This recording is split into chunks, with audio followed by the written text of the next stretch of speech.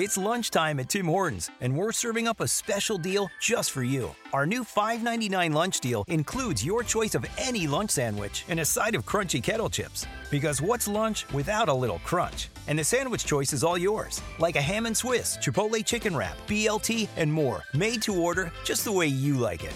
Tim Hortons' new lunch deal. Simple, delicious, and just $5.99. Now that's a good deal. Only at your neighborhood Tim's. U.S. only. Price and participation vary. Terms apply. Coming up on 5 Minute News. US coronavirus death toll approaches milestone of 500,000. UN says no progress in Yemen talks over prisoner swap.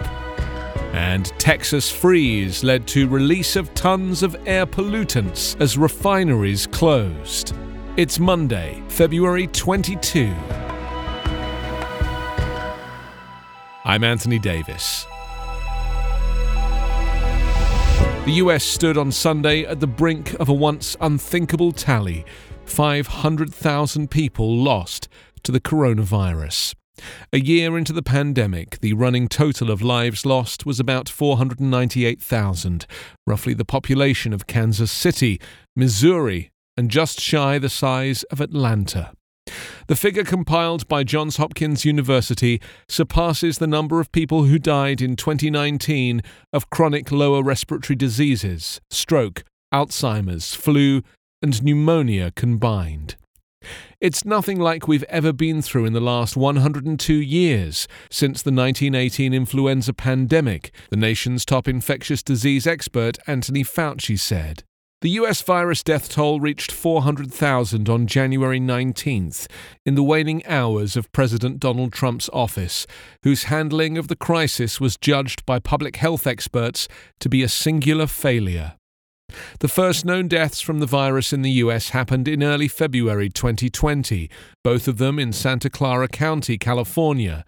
Meanwhile, the ambitious claim of the incoming president, 100 million vaccination shots in 100 days, is close to being realized. 1 month into his presidency, Joe Biden is on a glide path to attain that goal and pitching well beyond it to the far more ambitious and daunting mission of vaccinating all eligible adults against the coronavirus by the end of summer.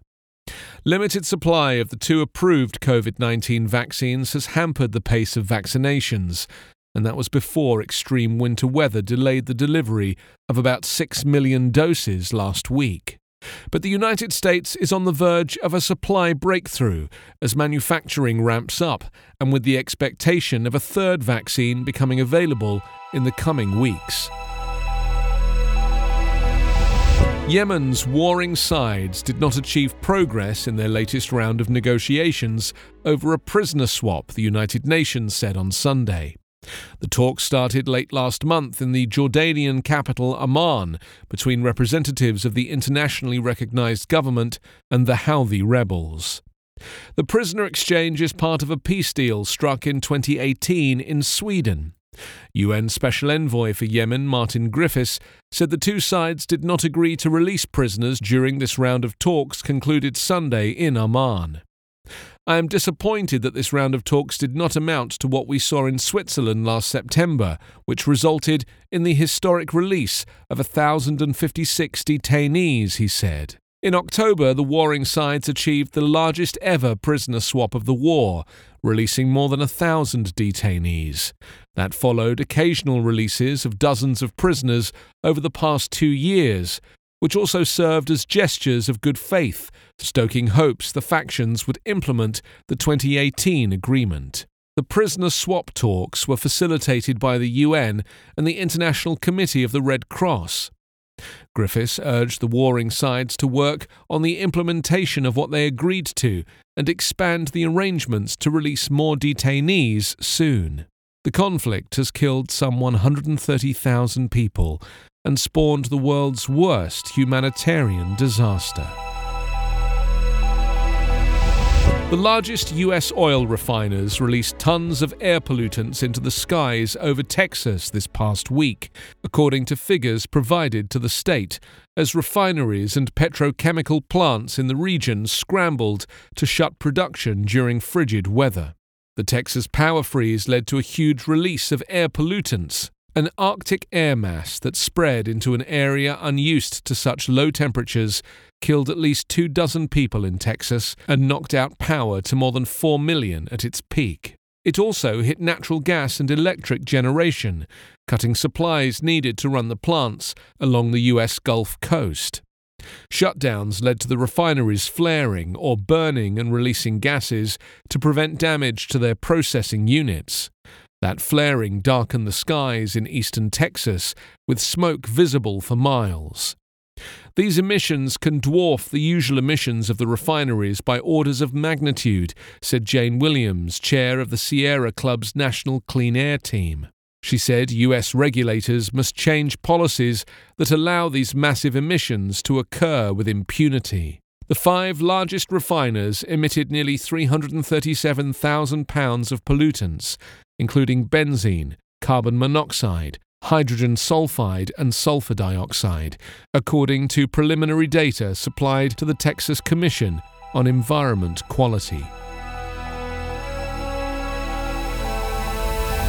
You can subscribe to 5 Minute News on YouTube with your preferred podcast app. Ask your smart speaker or enable 5 Minute News as your Amazon Alexa flash briefing skill. Subscribe, rate and review online at 5minute.news. 5 Minute News is an evergreen podcast covering politics, inequality, health and climate, delivering independent, unbiased and essential world news.